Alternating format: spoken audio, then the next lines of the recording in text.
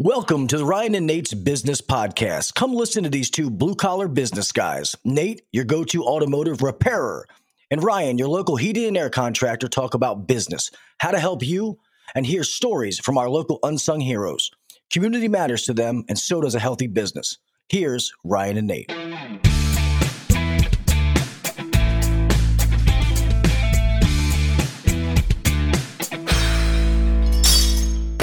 Hello, everyone. Thank you for joining the Ryan and Nate podcast. We're interviewing Jesse today, and Nate has got the introduction. Well, Jesse is a good friend of mine, so that's why I get a chance to take this guy. Jesse's on our podcast today because Jesse has spent years investing in residential and commercial properties here in his hometown of Catonsville. I mean, we'll call it our hometown too. There's a good rivalry between 21228 and 21227.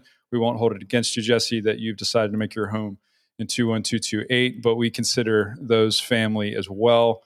For the last few years, he's been doing he's been leading a company called Seville Properties with residential and commercial management of properties, and so that's why we got him on the show today.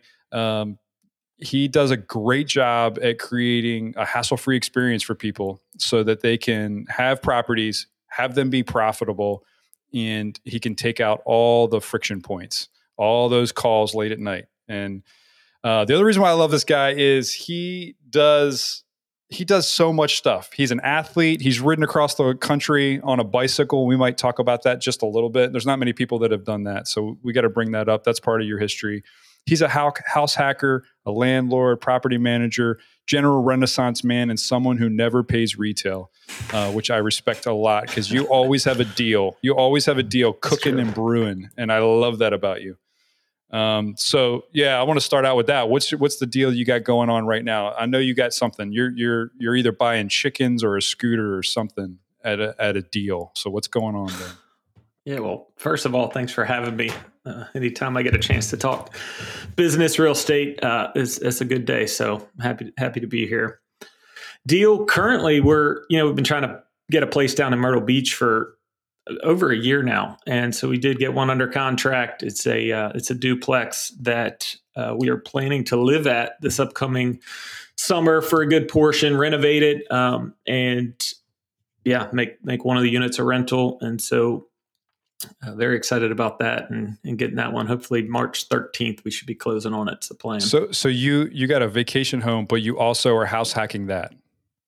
That's the plan. Yeah. It's got to pay. So, it's got to pay for itself, right? Yeah.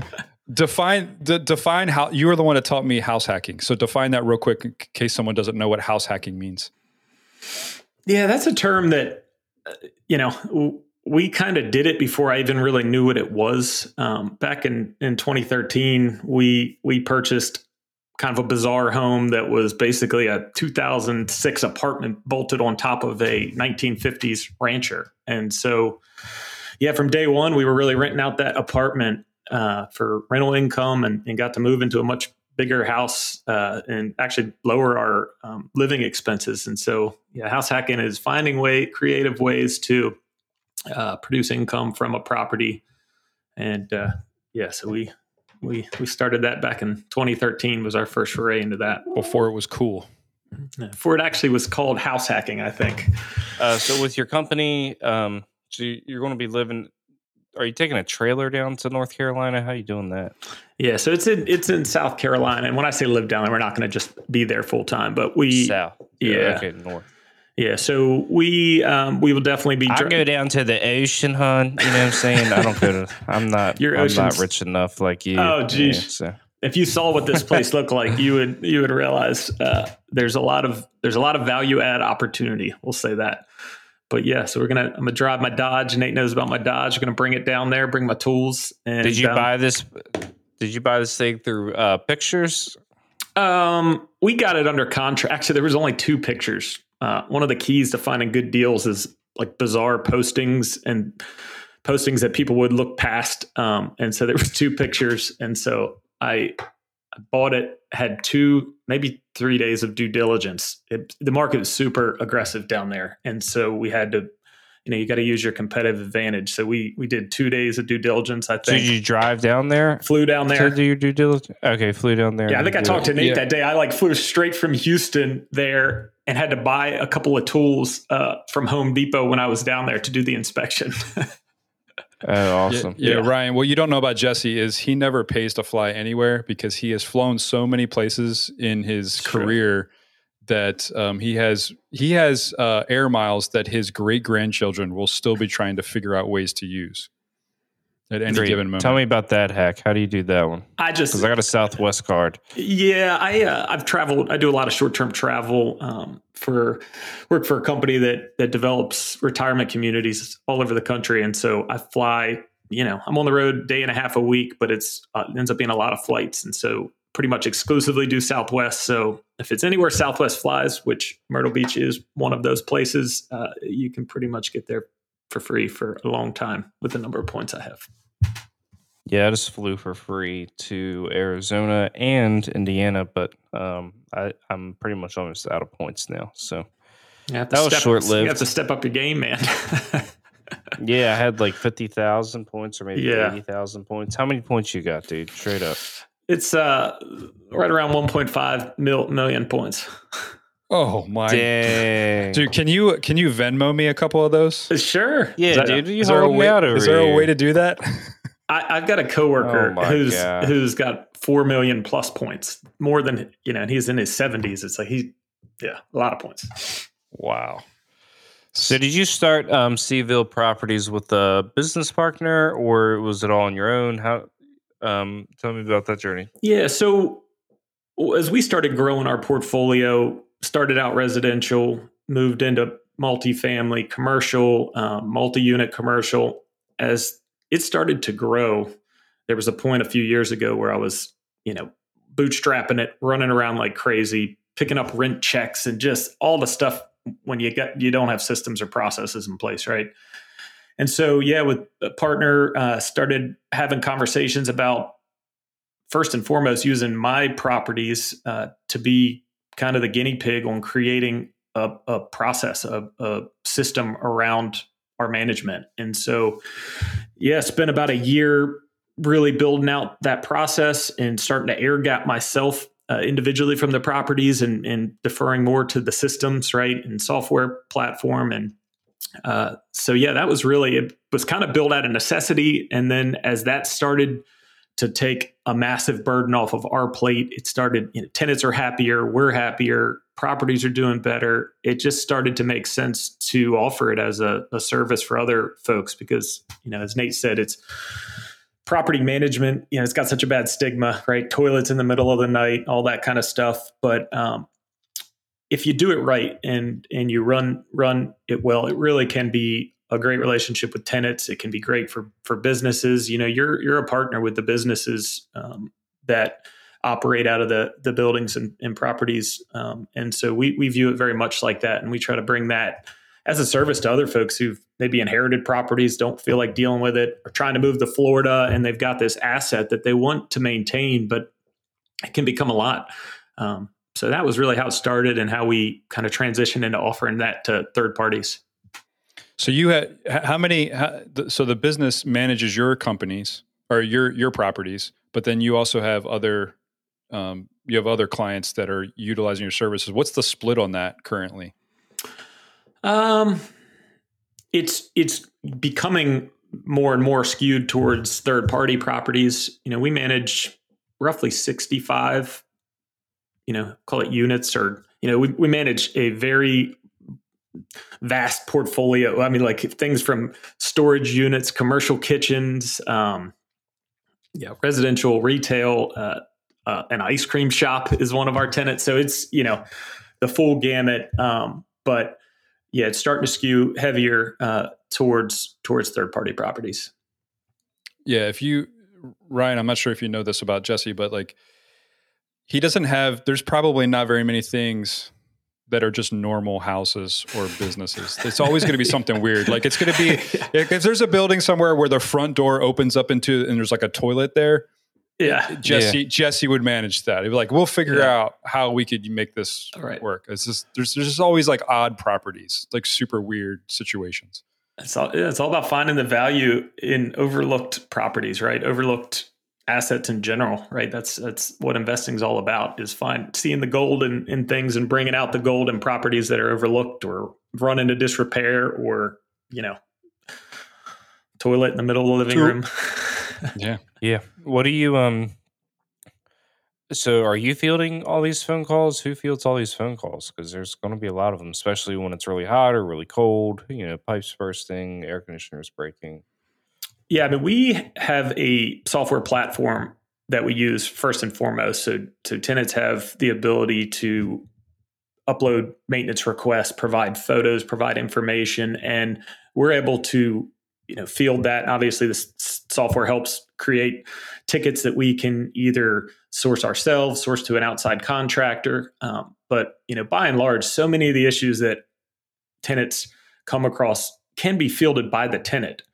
And a big part of what we do is make sure that we know everything about the properties we manage, what appliances are there, make, model, serial number, so that those 85% of things that are super simple for a tenant to fix just through 20 years of experience in facilities and real estate. I know how to very seamlessly and painlessly solve 85% of the problems. It's not often that you just have significant electrical issues in a house, right? It's normally nuisance. Yeah, the garbage disposal's not running. Well, there's a reset button on the bottom. Maybe something got stuck in it. Try just resetting that. The old wooden spoon trick, right? If something gets stuck in there, have you ever tried turning a garbage disposal with a wooden spoon? That solves 90% of garbage disposal issues. I usually try to stick my hand down in there, which is not advisable. Yeah. But no, for most of the simple stuff, we generally can help walk a tenant through resolving majority of their issues. But yeah, that's all coming through the property management software and app that logs it, tracks it. We can provide status updates and send it out to be dealt with. Sweet. Yeah, I mean, I think I had a conversation earlier today with an air conditioning company down the road that we may want to acquire, may not. But he's talked a lot about how he's never had really great administrative support, and having the good administrative support and providing the CRM software and making it, build it out to where it's efficient and stuff like that. It really helps, and it takes a long time to do that. It's a very, very tedious job, which typically people like us don't like to deal with.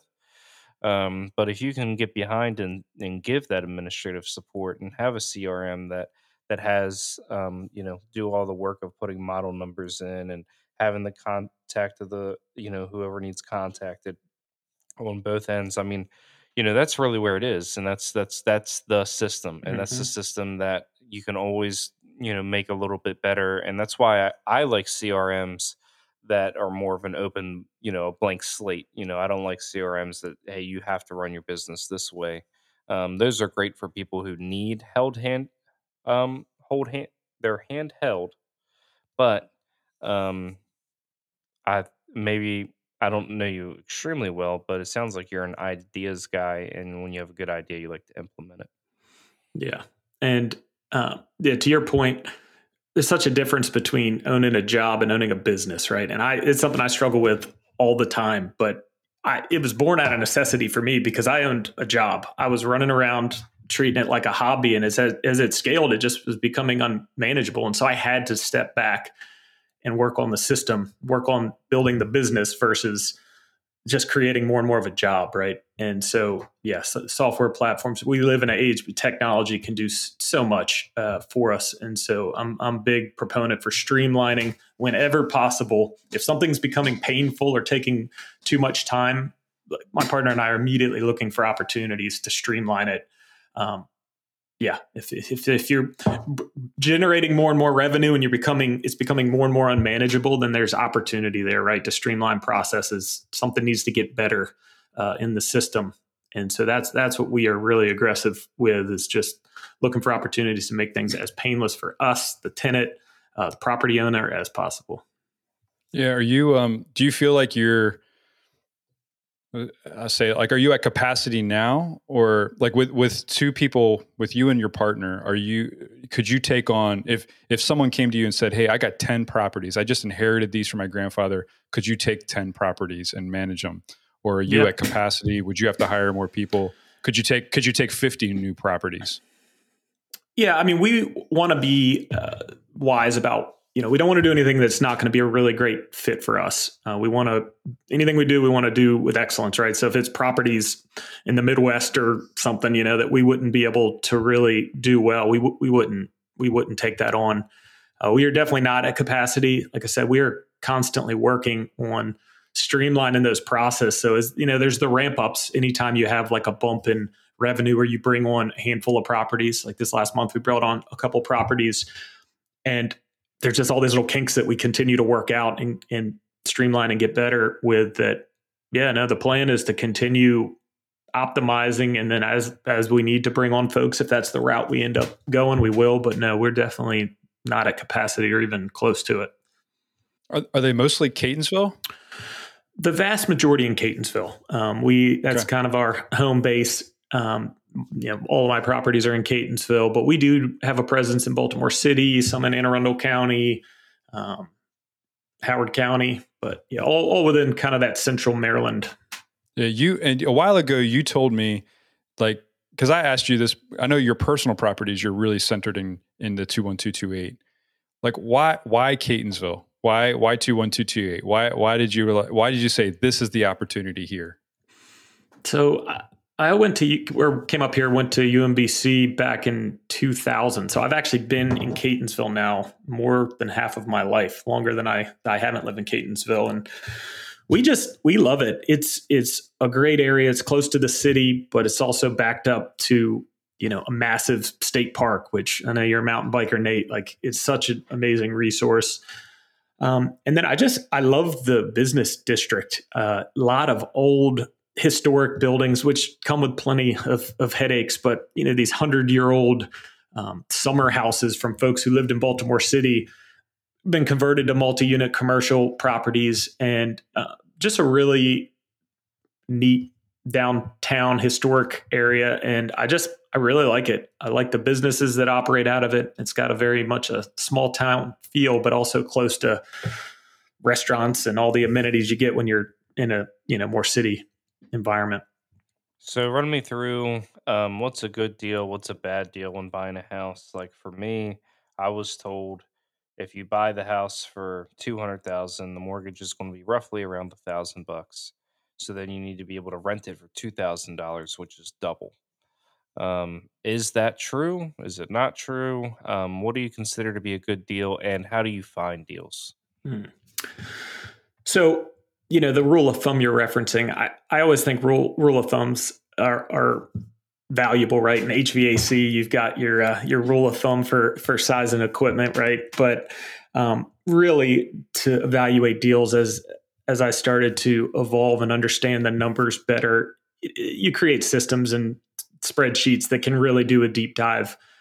Just a rough pass, right? If I see a property that say it's a $200,000 property, for me to even really want to dig into running numbers on it, I'd need to be able to get $2,000 a month rent for the property in Catonsville, in our area. And that is a general rule of thumb that people reference all over the country. But just at a first pass, if you can get 1% of that property price on a monthly rent, it's probably worth doing a deeper dive in the numbers. As far as finding deals, I find deals, in all kinds of different ways. Very few of them are on the MLS and through traditional means. Just it's like any business, right? It's very relationship based. Yeah, you're talking about my dad flipped houses for a long time, and he always said, like, the majority of houses we flip are someone's, parent died, and then we decided, hey, through a connection, we're going to flip it and sell it for more. So that's like what he built his business off of until the fall of 2008. And then since 2008, he just switched the kitchens, bathrooms, basements. But how did you find the Myrtle Beach deal? Because that's a far ways away. I mean, I would always love to have a place down in Ocean City. Now, I've been going down to the Ocean Hunt for many, many years.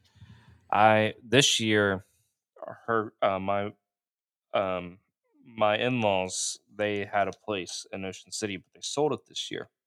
So this year we're going to North Carolina. So I'm going to experience that, and it's maybe like, what's a good analogy, Nate? Like, the analogy is like I was in like a bad situation, but I didn't know it. And then I go to like a good situation. There's got to be a reference here. I'm trying to follow you, buddy. I'm usually great for a movie reference. I don't know.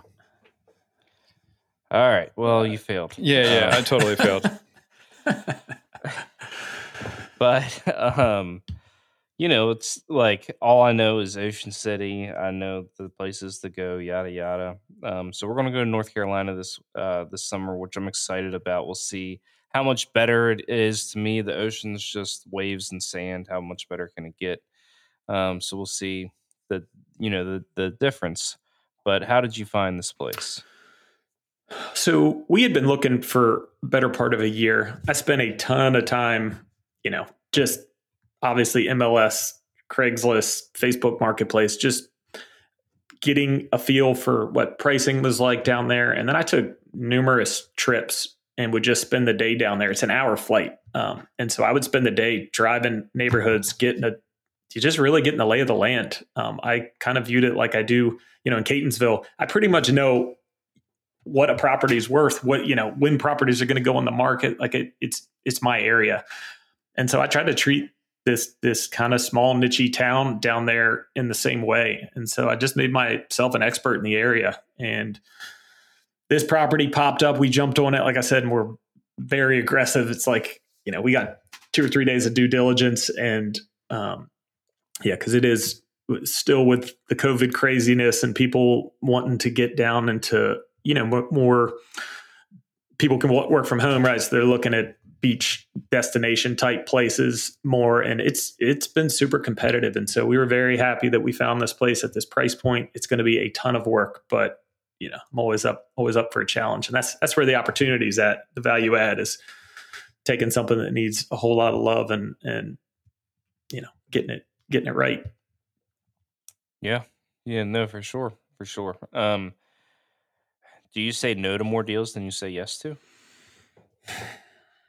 Because for me, I'm an optimist, and I think I couldn't do your job, and because I would just figure out like, I'll figure out on paper a way to make it work, and the reality is probably shouldn't have done that. Like, I'm not pessimistic at all. I'm always like, oh yeah, we're going to make it work. We'll figure it out. So, I would say that I get a lot of no's, so many no's. I mean, we probably put 15 offers in down in Myrtle Beach, and just for us, because we have very strict criteria and we try to not be emotional, just stick with the numbers. Those numbers don't work for a lot of people. It's got to be a unique situation. And so we get told no a whole lot. By the time it gets to a point where, we've put in an offer on a place, I've got a pretty high confidence level that if they accept the offer, our goal is to make it work from there. I'm not looking for reasons to walk away at that point. I'm looking for reasons to make it work. And that could be renegotiating based on what I find during the inspection, or navigate. There's all kinds of situations. Navigating with existing tenants that are in the property. This property has 2 existing tenants, and working through that. But I'm looking typically for reasons to say yes, not for reasons to walk away. Do you deal with, you said earlier, like someone might inherit properties. I'm recently, like my parents are getting to the place where they're trying to plan for retirement. They have multiple properties, and they were just discussing with me the fact that they are setting up a trust to deal with that. Have you in your course of this business, have you dealt with anyone that has like a trust that you have to deal with, where they have multiple properties they've inherited and they don't know what they're doing about it? And then your company can come in and give them a hand? Yeah, we actually, within the past couple of months, brought on 2 post offices that were basically handed down in a trust. We helped the owners navigate getting that, into an LLC versus the trust so that we could manage it for them. And so we are actually managing 2 post offices that were in a trust. I told you it's a real mixed bag. We got all kinds of tenants. I would not have guessed that. So yeah, I mean, there's the oddest. If someone's got an odd situation, you're seem like the guy to go to. Yeah, our tagline has always been, different kind of property management, because we are not the big box cookie cutter. Like, we want to have 100 residential doors, and we help property owners navigate challenging situations, and a lot of that has to do with how you get kind of a bizarre property or something that's got a unique tenant pool, right? How you can help get that property stabilized, operating well for them, finding tenants in some of these more challenging types of situations. That just tends to be what we do best, because that's primarily how my portfolio was developed, and that's where our expertise is trying to make things that seem very difficult, get it done for the property owner, and help make it as painless as possible. Sweet. So when it's not cookie cutter like that, is everyone uniquely charged? Or, I mean, I'm not asking you what your prices are, but do you approach each one uniquely with a different price? Or is it, yeah, we do things, we handle the weird stuff, but this is what we charge for the weird stuff. And it's X. Yeah. So it really, everything is looked at on a case by case scenario. If someone brings to us a single family home, they've got one property they want us to manage, we're very much in line with the industry, and that roughly is 10% of gross rent, 1 month placement fee, 1 month's rent for a placement for tenants. But when you're bringing on properties, with owners who've got 5-6 properties, or a multi-unit property that's got 7 or 8 tenants, we evaluate all of it. We want to make it work for both of us. So everything's evaluated based on rent roll, the complexity, number of tenants, number of individual structures, right? Some of them are, multiple sites. These 2 post offices are 3 or 4 miles apart from one another. It is kind of on a one-off basis. Yeah, I think we've said this before. You and I have talked about this before, but I'm a big proponent of the finding win-wins for everyone. And I feel like you do a good job of that, of looking at unique, challenging situations and creating win-wins for everyone. Seville Properties has to win. The owner of the property has to win. And then the tenant, ultimately you're doing all this, and they're the ones that are actually benefiting from it as well. So there's 3 people that have to win in your situation. So I don't know, you do unique things to make that happen. Do you have any good stories? Any good stories about making win-win wins? I'm a big believer in business in general, that it doesn't have to be a winner and a loser. If someone walks away from a deal, a transaction, and feels like they lost, that's not going to be a great relationship, and it's certainly not going to be someone who's providing repeat business or speaking highly about the experience. So I think just in general, trying to make it a win-win for all the parties involved. Just examples, some of the things that we've dealt with in doing that is just people have interesting problems that they've got a property, like I said, that's in disrepair, and it's got a really disagreeable tenant that's there. How can we help this person sell off this asset? To us, our hope is that we can purchase this property. How do we work out and get this tenant what they want? Maybe it's to leave. Maybe it's they just want you to give them $500 and they want to leave. It's navigating those situations, those deals that are challenging, the outside the box ones. That's where the real opportunity for me has always been. That's something that 95% of people aren't touching, right? That's not the first time home buyer who's lined up ready to put an offer in on that. It's people who are going to get their hands dirty, and there's not a lot of folks like that out there. And so, we have navigated some very interesting situations. Even down in Myrtle Beach, and pursuing a property down in Myrtle Beach, there was one where it was a very combative tenant who was heavily armed in the house, like assault rifles around the house. And I went down to do the inspection, and it was so awkward. But there, I mean, that property, I did that one time. it is, there were a lot of people walking away from the property because it was like, you're going to have to inherit this tenant, and he is going to make this so painful for you. But to me, that's opportunity. It's like, what does this guy want? And how can we try to navigate it? And so, yeah, we run into all kinds of stuff. Ryan, it sounds like that sales call you and I went on, Ryan. Oh yeah, that guy was a special case. He had "F your feelings" really big, like on a flag in front of his house.